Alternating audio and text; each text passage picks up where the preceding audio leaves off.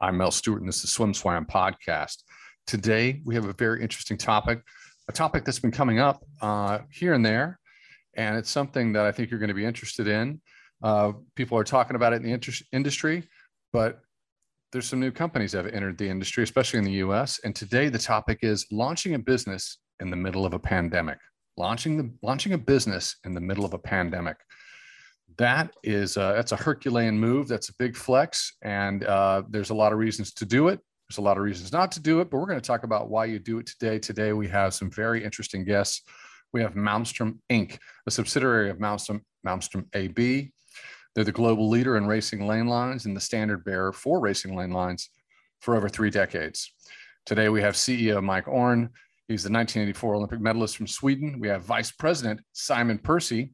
He's the 1992 Olympian from New Zealand. Both are proud alums of ASU, and I think they're very proud of this. They helped to endow that program, which is now, of course, helmed by the famous coach, Bob Bowman.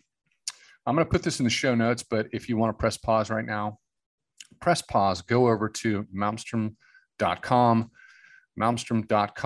check out their site, and then come back to the show.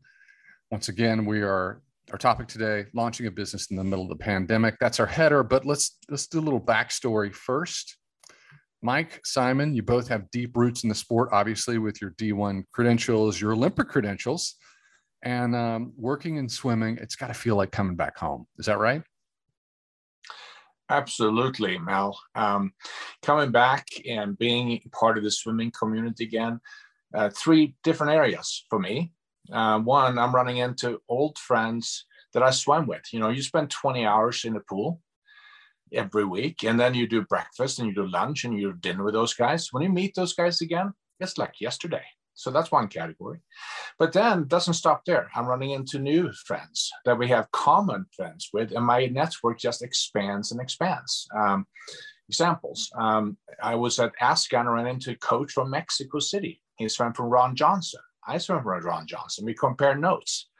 I ran into a distributor, and he asked me, did I know Graham Wellborn? I said, of course. He said, well, I was his best, reaching back to my old swimming buddies and with Malmsten, Tommy himself, the Malmsten family, and all those Swedish swimmers that sort of, helping out and contacting me back. And a common thread on those 3 categories for me is that they're all cheering for us, they're all reaching out, and they're offering to help to launch this business. It's a wonderful, wonderful time.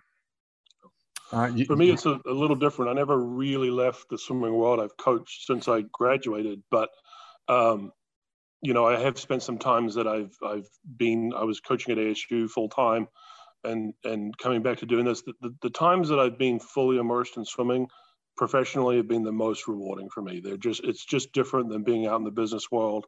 There is a lot of camaraderie. Your conversations are with like-minded people, and it does feel like home. But it's professionally extremely rewarding being back to the pool. Just on that note, I do want to let our audience members know something. If you personally know Mike or Simon, and now you know what they're doing, we got the CEO, we got the vice president of Malmstrom. You want to get in contact with them, you want to reconnect. Maybe you clearly could be a coach or could be an aquatics director with a tie to them. Check out the website, and you can email them. You can get the email on the website. I'm going to put it in the show notes, or you can give them a call. Call them at 855-879-8270. So you can press pause right now and give them a ring. But they are back, and they are in the midst, and they are working with a great brand. I left the sport for many years, guys, and I worked in entertainment for a long time and really loved that career, but I missed swimming. And I was living in Hollywood, and I drove down to a U.S. Nationals in Los Angeles at USC. And it was the weirdest experience. I thought, no one would, you feel like the world moves on without you if you've left a certain family. And I couldn't take 10 steps without someone saying, "Hey, Mel, what's going on?" or engaging in a quick conversation. Has that been your experience? Well, what's something that crystallizes that feeling about the swimming family? You know, I ran into a new and old friends at Aska, and then they come back to Phoenix. They give us a call. They come down to our warehouse, visit our office, look around and stuff like that. You know, and I go and visit pools here in the Phoenix area as well. Some of those folks, you know, Mel, I think. You know, Mike Chasson was the coach at ASU. Glenn Mills is associated with ASU as well. And my old buddy Brad Herring is the new coach for Arizona Christian University. It's just, it goes on and on. Yeah, I wouldn't have one crystallizing moment. It's just living that whole idea. You know, I spend a portion of my day on the phone. I go through my contacts list and see who I haven't talked to in a while. And maybe that's an old coach that I coach with or somebody I know through the community. And it's really, you pick up the phone, you have a chat with them. It's different in that, you know, when you're calling a swimming person, they're happy to talk to you, you know, and they love to hear that there's new products, there's new companies coming to the market. What's the latest, greatest thing, you know, and it's the whole community is very supportive. What I like about you guys is I like your swimming credentials. I like the Olympic Brotherhood. That feels good. But something I do appreciate is that, and this is not uncommon, is that a lot of people have great credentials. They leave, they go out and have other careers, and they do very well. Mike, you have a long career at IBM. How did your experience with IBM? How's that going to apply to the aquatic industry? How's it going to impact it? I think there are three things that come to mind. One is, from IBM, one is discipline. Second will be planning. And the third one will be ethics. When I was at IBM, I ran a business within the IBM business. So you have to make decisions. And those decisions will have consequences. Some of those consequences live for a very, very long time. So I'm taking that, learning back into Malmsten and applying it here. As an example, we were looking for a warehouse. And that becomes a business decision that we're going to live with for a long time. How big do we need it to be? Can we live in it for 5 years? How high does it need to be? How do we keep it cool? Phoenix gets hot in the summer. So it's just business. And it's helpful to have run a business before. Simon, it seems like you never really left. Is that an accurate statement? Did you, Yep. I know you had a business career, but it seems like you never really stepped away from swimming. Is that an accurate statement?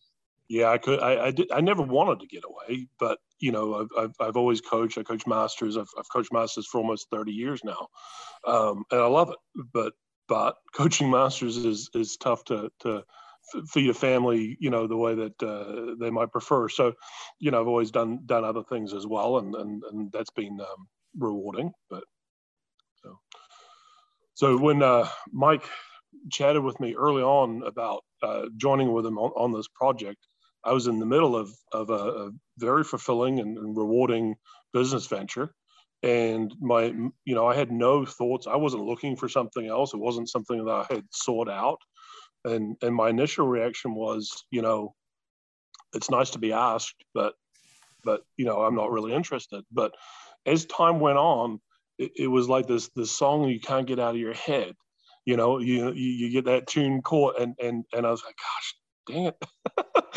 I guess I'm going back to the swimming world. This is just too intriguing. I got to get back. So it was a really strange moment to, you know, like, because my initial reaction, and then even a week later, I was like, I guess I'm changing course here. So, you know, Mike and I have actually we've had our podcast moment before, and he did share this, and it's worth bringing back up in this moment we're having now, which is that a lot of people will have careers, they come back to the sport, and it's almost like this chapter 2. It's like, I'm not going to retire. I'm going to do what I love in a space with people that I'm close to. So it's I think the feeling is standard. It's funny how you see this at industry get-togethers, that everyone's smiling.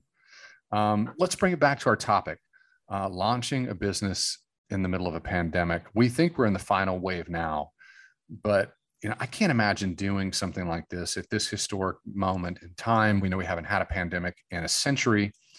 What motivated Malmsten to launch the U.S. hub at this time?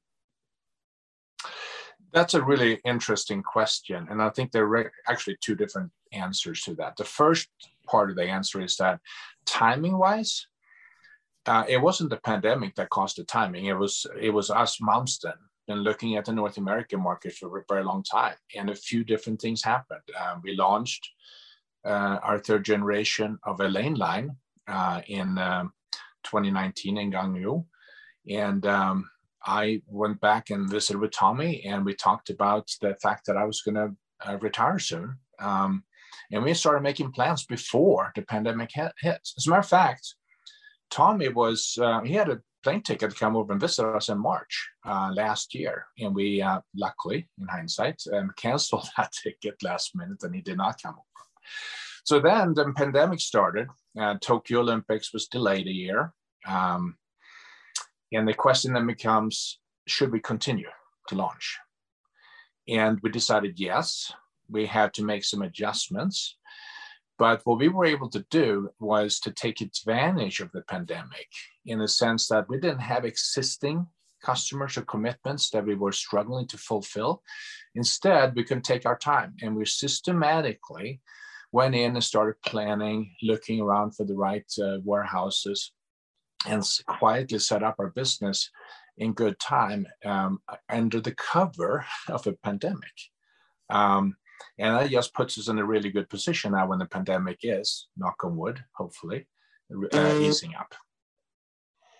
Yeah, I agree. And I feel like the status quo really favors the established companies. But when we're I think it's fair to say that there's nothing status quo about what we're working through and living through right now. And I think there's a lot of opportunity in a disruption like this, especially for a company that's looking to, it's established in the rest of the world, but it's not established in the US. So we're the newcomer to the market, and there's opportunity in that disruption of patterns that we can take advantage of. You know, what's interesting is I can give you some context from my point of view, but I think we all felt this during the pandemic, certainly with companies, certainly with specific industries, but it seemed as though the pandemic was a truth serum. And that truth serum was, we found out very quickly who was resilient, who was smart, who was nimble. And I would say over 20% of the companies in the aquatic market evaporated. And I would say the smart ones were prepared. The smart ones with great, anybody, even if they were a small company and had a great brand, it seemed like everyone, they didn't panic. If they were making smart moves, they didn't panic, but they were doing a little bit like Mike was explaining, which is that they were establishing new parts of their business, looking at new markets, and really taking that pause and that deep breath during this time to get organized. And we did a podcast before, but our audience should know this. Malmstrom has been, they've been the market leader now for 3 decades globally. And this is one market where it's like the US market makes sense to come in and firmly establish the brand as the leader, as it is on the international stage. So in my opinion, it makes absolute sense that you would make this move at this time. But it was tricky in this regard. The Olympics weren't guaranteed, and something happens emotionally within the market when we have an Olympics rolling up. People make bigger buys. There's an emotional drive behind it. Did you factor in that, a plan for the Olympics not happening and the Olympics happening? I think you answered this before, but if you could just answer in a little more detail this time. Yeah, of course. If you were an athlete in the spring of 2020 and the Olympics are being postponed a year, that's a pretty big deal, right? Because now you have to make a decision on whether are you going to swim one more year? If you do, are you going to make it a year from now in the Olympic trials? You have to make that. We had the luxury of knowing that we were actually qualified to the Olympics already. We were selected. So there wasn't the sense of panic in the same way. For us, it was, okay, it's going to have, we're still in Tokyo Olympics. It's going to be 2021 instead of 2020. Perhaps it's a little bit later, but we're in. And we had that in our back pocket. So in our case, it actually worked a bit in our favor because we got an extra year to plan. But from a business decision perspective, no, we made adjustments, yes. we did not revisit whether we had a go or no go. It was always a go that we're going to launch. We're here for the long run. We made our planning and we're ready to go. You know, I've been talking to Mike for a long time, Simon, but you know, when officially were you on board with Malmstrom? So officially, when I suppose August 1st would be the official start date, but we started talking 18 months, 20 months ahead of that. I want to say it was October of 2019 was the first conversation. And I was in, so, you know, early in 2020, but, you know, part of the planning process involved in certain things, but also, you know, there's nothing to sell right now. So, you know, I was continuing that with other my career, and just waiting for this thing to launch, but involved in planning, involved in selecting warehouse space and all those kind of decisions. So, yeah, I've been, this has been in the works for a long time. I think this is Mike's MO. He starts talking to you, you know, a year, 18 months out, 2 years out. He's working on you. Is this the way you move, Mike? Well, I haven't thought about it that way, but perhaps it is. I am a pretty persistent guy, so I like to hold the course. But once I figure out where it is. Well, this is an interesting question, and it's something we covered in a topic in a podcast before, but it's something I like to talk to you, you know, now about that I find fascinating, and it really is sort of the industry behind World Championships, the Olympics. But you know, just to go on the record and really crystallize it, you know, how soon does Malmstrom start preparing for an Olympics? We start 3, maybe even 4 years before the Olympics. So, for example, and for the Tokyo Olympics going back, we had meetings with the Japanese Swimming Federation at the World Championships in Budapest in 2017. That was the first meeting. And then we did a visit, the Malmstrom family did, to Tokyo in the spring of 2018. And we actually started delivering product in the fall of 2018. We sent over one of our chief technicians, Jan Svensson, to deliver the water polo field. And in the fall of 2018, set it up, get all the fine tuning done, because every pool is a little different. And we want to get an early start on those things. So 3 to 4 years out, now we are in the midst of preparing for Paris 2024. And, you know, it's old, you know, when do we ship? Where do we ship to? How much of the product do we ship? There's all those things that we need to go and do. Yeah, I'll go even one better than that. On Monday, Mike and I had a conversation about 2028 LA Olympics and the steps that we need to put in place to make sure that the field of play that we put in place, the lane lines that we put in place for those Olympics will be absolutely perfect. There's no bigger stage than the Olympics, especially for swimming. But when you're talking swimming Olympics, there's a, you know, people will watch that would never otherwise watch Olympics. So it needs to be perfect. We've started that conversation 7 years ahead of time. You know, how do we go back to our manufacturer to make sure the discs that we put on the lane line are perfect? So, you know, there's a lot of planning that goes into it, and it's never too early to be ready. Mike answered this. Thank you, Simon. Mike answered this in a previous question, but it's, you know, I got to call you guys out a little bit, and here's why. I have one physical product. I have a magazine, which is really a joy to do and fun, but it's a big responsibility. It's, you know, I've got hard dates. I got to ship. If people aren't receiving their product, they get upset. And so I have this tiny little window into an understanding of what it means to be on your side. You know, you talked about Paris in 2024, and you talk about, you know, you're prepping for LA, but the trials for national Olympic trials are like 30 months away. World Championships next year are really about 6 months away. Does that not stress you out? I wouldn't say it's stressing us out so much, but there's a sense of urgency because we have to get on it and be ready early. You know, if you're an Olympic defending champion and you want to go back to the Olympics again 4 years later or 3 years later, you're not going to win that gold medal automatically.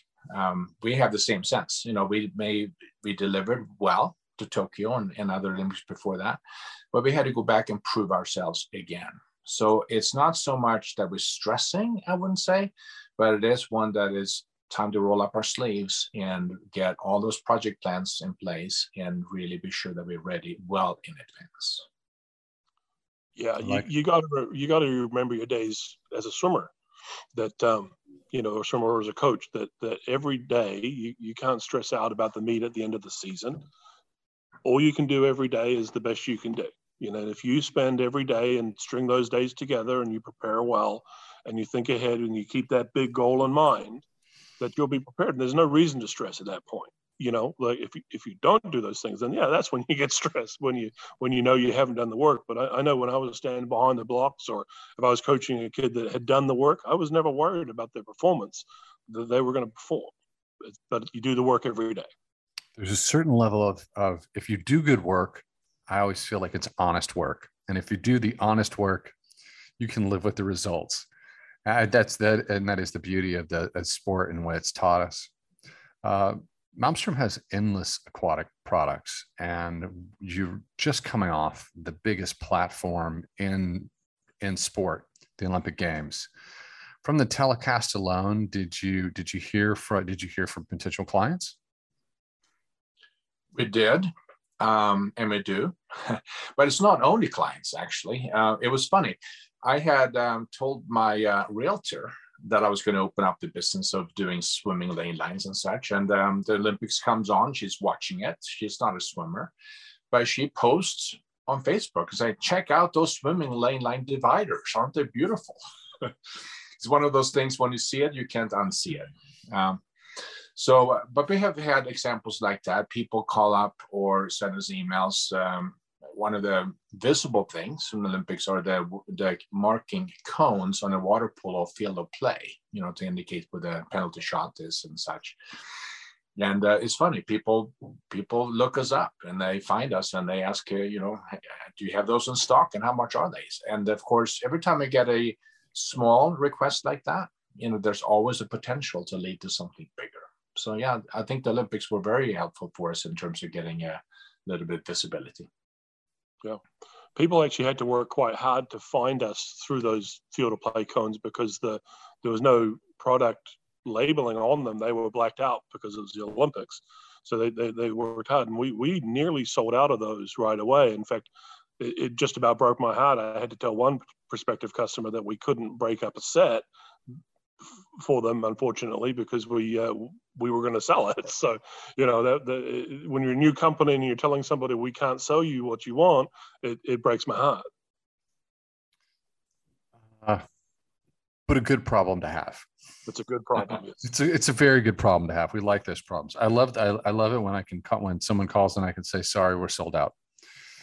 It was but it hurts. Everyone knows Malmstrom. Even some people, even if they think they don't know Malmstrom, they do know Malmstrom. They especially in the United States. Going back to the famous story of the Swedes, the goggles, which everyone wore. If you didn't wear them, you weren't cool.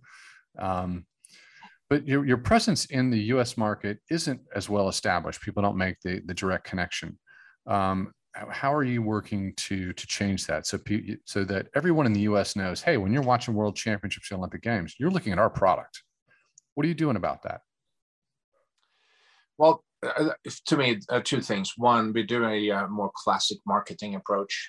We've taken out ads and doing various outreach with you, Mel, for Swim. We're also doing with the Association of Aquatic Professionals. We went to ASCA, we go out and do that. That's a sort of a must do, and it's very helpful. The other side is the outreach, personal outreach, and the word of mouth, and going out and talking to a coach, getting a water polo goal placed at the pool. Coaches talk. And the word spreads. And then next thing you know is that you get a call from somewhere you don't know, but they had run into our products or heard about a product from someone that we have spoken before. So it's the outreach and the networking that's perhaps a little bit more tangible as far as getting results on it, because it's something we actually hear and see directly. Yeah, it's interesting you brought up the Swedish goggles, because they're really generational and iconic in the sport, that kids today wear them a little bit less because there's a variety of other similar products today. But when we were growing up in the sport, that was it. That was the goggle of choice for most everybody. And there was, yeah, you're right. If you weren't wearing those, you weren't cool. But probably the other product you were wearing wasn't working as well either. So, Malmsten products work very well. You just have to remind people that, well, you remember the Swedish goggles, Malmsten makes those. But that's not the main thing they make. Mainly they make lane lines. So it's an easy connection to bring through. But having that iconic product out there that everyone really does know is an advantage. It's a good thing. The funny thing, the Swedish goggles is it's actually really helpful, because we bring it. We brought them to Aska, and we had them sitting at the table. We offered them to people. Hey, come on over and grab a set of goggles, right? If you haven't used them before, you can check them out. But while you're here, why don't you look and see what else we have on the table, right? So it is one of those little things. It's not what I focus on so much to selling right now, but it is something that is something that most people can relate to, even some of the younger swimmers. It's no, I love it. I love any messaging, any marketing. Something that people might be surprised by. At Swim Swam, we advertise, and we're a content business, but we advertise on platform and off platform. But I might make 20 phone calls a day, and I'm always talking and connecting to people. But I believe in always being present in everyone's mind, so that when you have that conversation, it's a productive conversation. It's so as we stand right now, the pandemic is still ongoing, and while the market's moving forward, we're not at full steam. Although I'm seeing signs of that. I'm seeing it on my side in terms of sales, in terms of seeing a lot of camps. The camp market was a very vibrant market in swimming, and it was completely flat in 2020. Came back about 20% in 2021. I'm seeing now the camp market looks like it's going to be 100% or higher going into 2022, but demand still seems uncertain. It's I still feel the insecurity about the market. How are you managing that reality? What we manage is the fixed cost, the overhead, keep them at minimum. We don't have a lot of fixed costs that we have to pay every month, which is helpful. And then we spend the money on when we need to. If we have an opportunity to go and move some products, then we'll bring in folks and have it built, just in time, right? So we spend the money when we actually can make the money. So it's just living on shoestrings in a sense. We're ready to go and rock and roll when that time comes, but we don't have to build up a big set of a fixed cost quite yet. Yeah, I want to interrupt you, Simon, but I just have to say this. I like the fact that you're in the warehouse. Never done a pod with video where I have so much product, banks behind you with the lane lines. Kudos to you for framing that. Had you been planning that since we talked last week? Yeah, pretty much.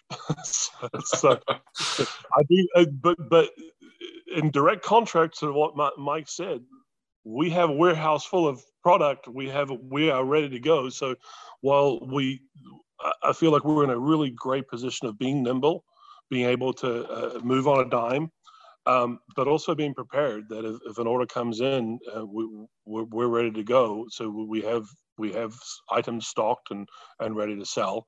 We have our supply chain moving along, prepared well in advance. That there's a balance between, fortunately, we are new to this market, but we are not new to the world, and Malmsten has done this before. So here our costs are low, but we do have a big brother that's pushing product in our direction, and it's been very helpful. But somebody calls up, we can get it done. There's an elephant in the room. It's something that's been in the news in the last 14 days, increasingly this past week, and it's that story that the U.S. workforce is they're sitting down, or they're slow to return to the office. And it's the idea that everyone's thought about the pandemic, they've thought through it, and they're rethinking their lifestyle. But I'm feeling it from all of the people that we work with, because they're trying to staff. We're trying to staff, and it's a little bit slower. We're in the U.S. market, as a point of fact, we're at a 40-year low for people returning to the workforce. Has that impacted your efforts in the U.S. market? Well, while we were planning and looking for warehouse spaces and all that stuff, having people working from home had the side effect of there was no traffic on the roads.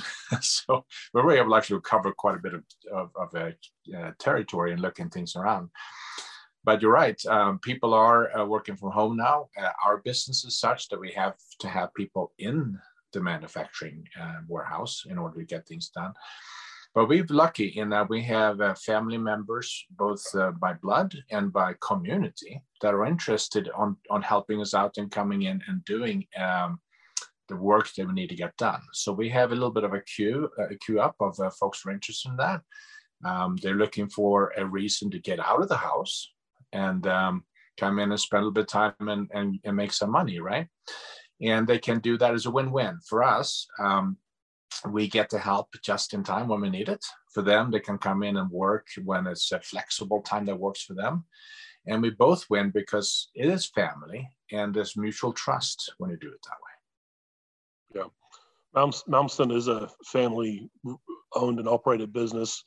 In fact, I could call up Sweden and talk to any number of Malmston family members. They wouldn't necessarily understand my language coming from New Zealand, but I could talk to them. But so we've adopted that same philosophy. We're staying close to home, but we have some natural resources here in Arizona. There's universities close, and this is this type of work is perfect for a university student, for somewhere that's maybe taken a gap year or what have you. Come in for a few hours, get after it, get paid, and schedule as you please, and it seems to be working out pretty well. I like it. Now help me dream. Help me dream of the future. We're looking into our crystal ball. We're looking to the spring of 2024. We're on the eve of the Olympic Games. Where do you see Malmstrom at that point in time? I like how you frame that as a dream. I like to dream, and I like to dream big. When I think about Paris 2024, I'm actually a little bit modest there. I think that we have a good chance to become one of the three, perhaps even one of the two top distributors or manufacturers, rather, for the aquatic equipment in water polo and in swimming. So I think that will set us in a good position where we will be in the mind of many of the buyers in the North American market. But that will set us up into the next quad.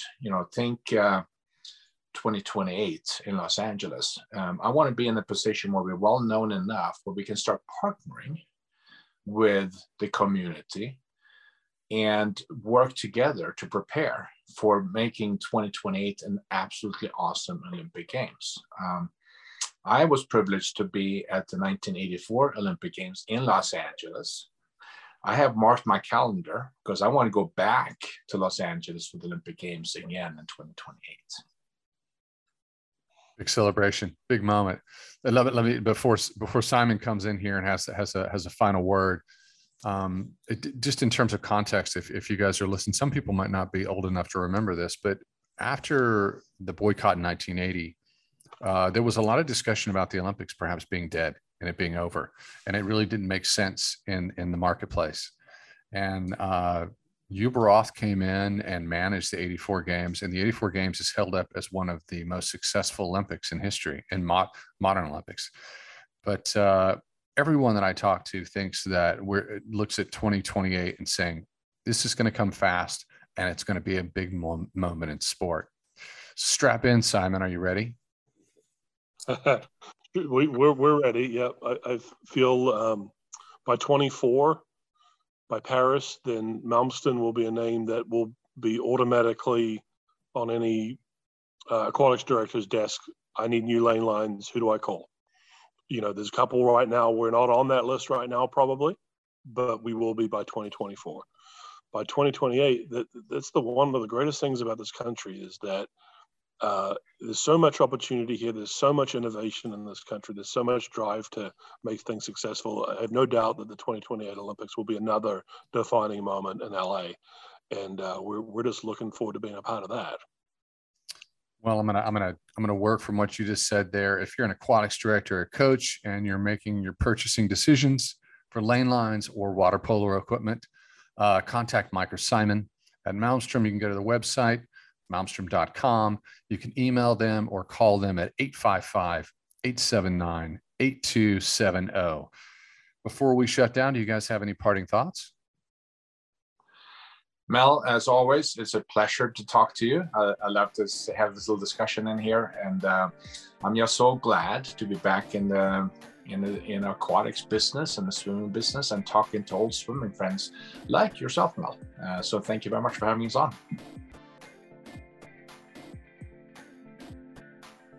You've been listening to the Swim Swam podcast. Stay tuned for new episodes every week. You can take Swim Swam podcast on the go by subscribing on your favorite podcast platform. Look for links in the description below, and be sure to subscribe to our YouTube channel for more videos as well.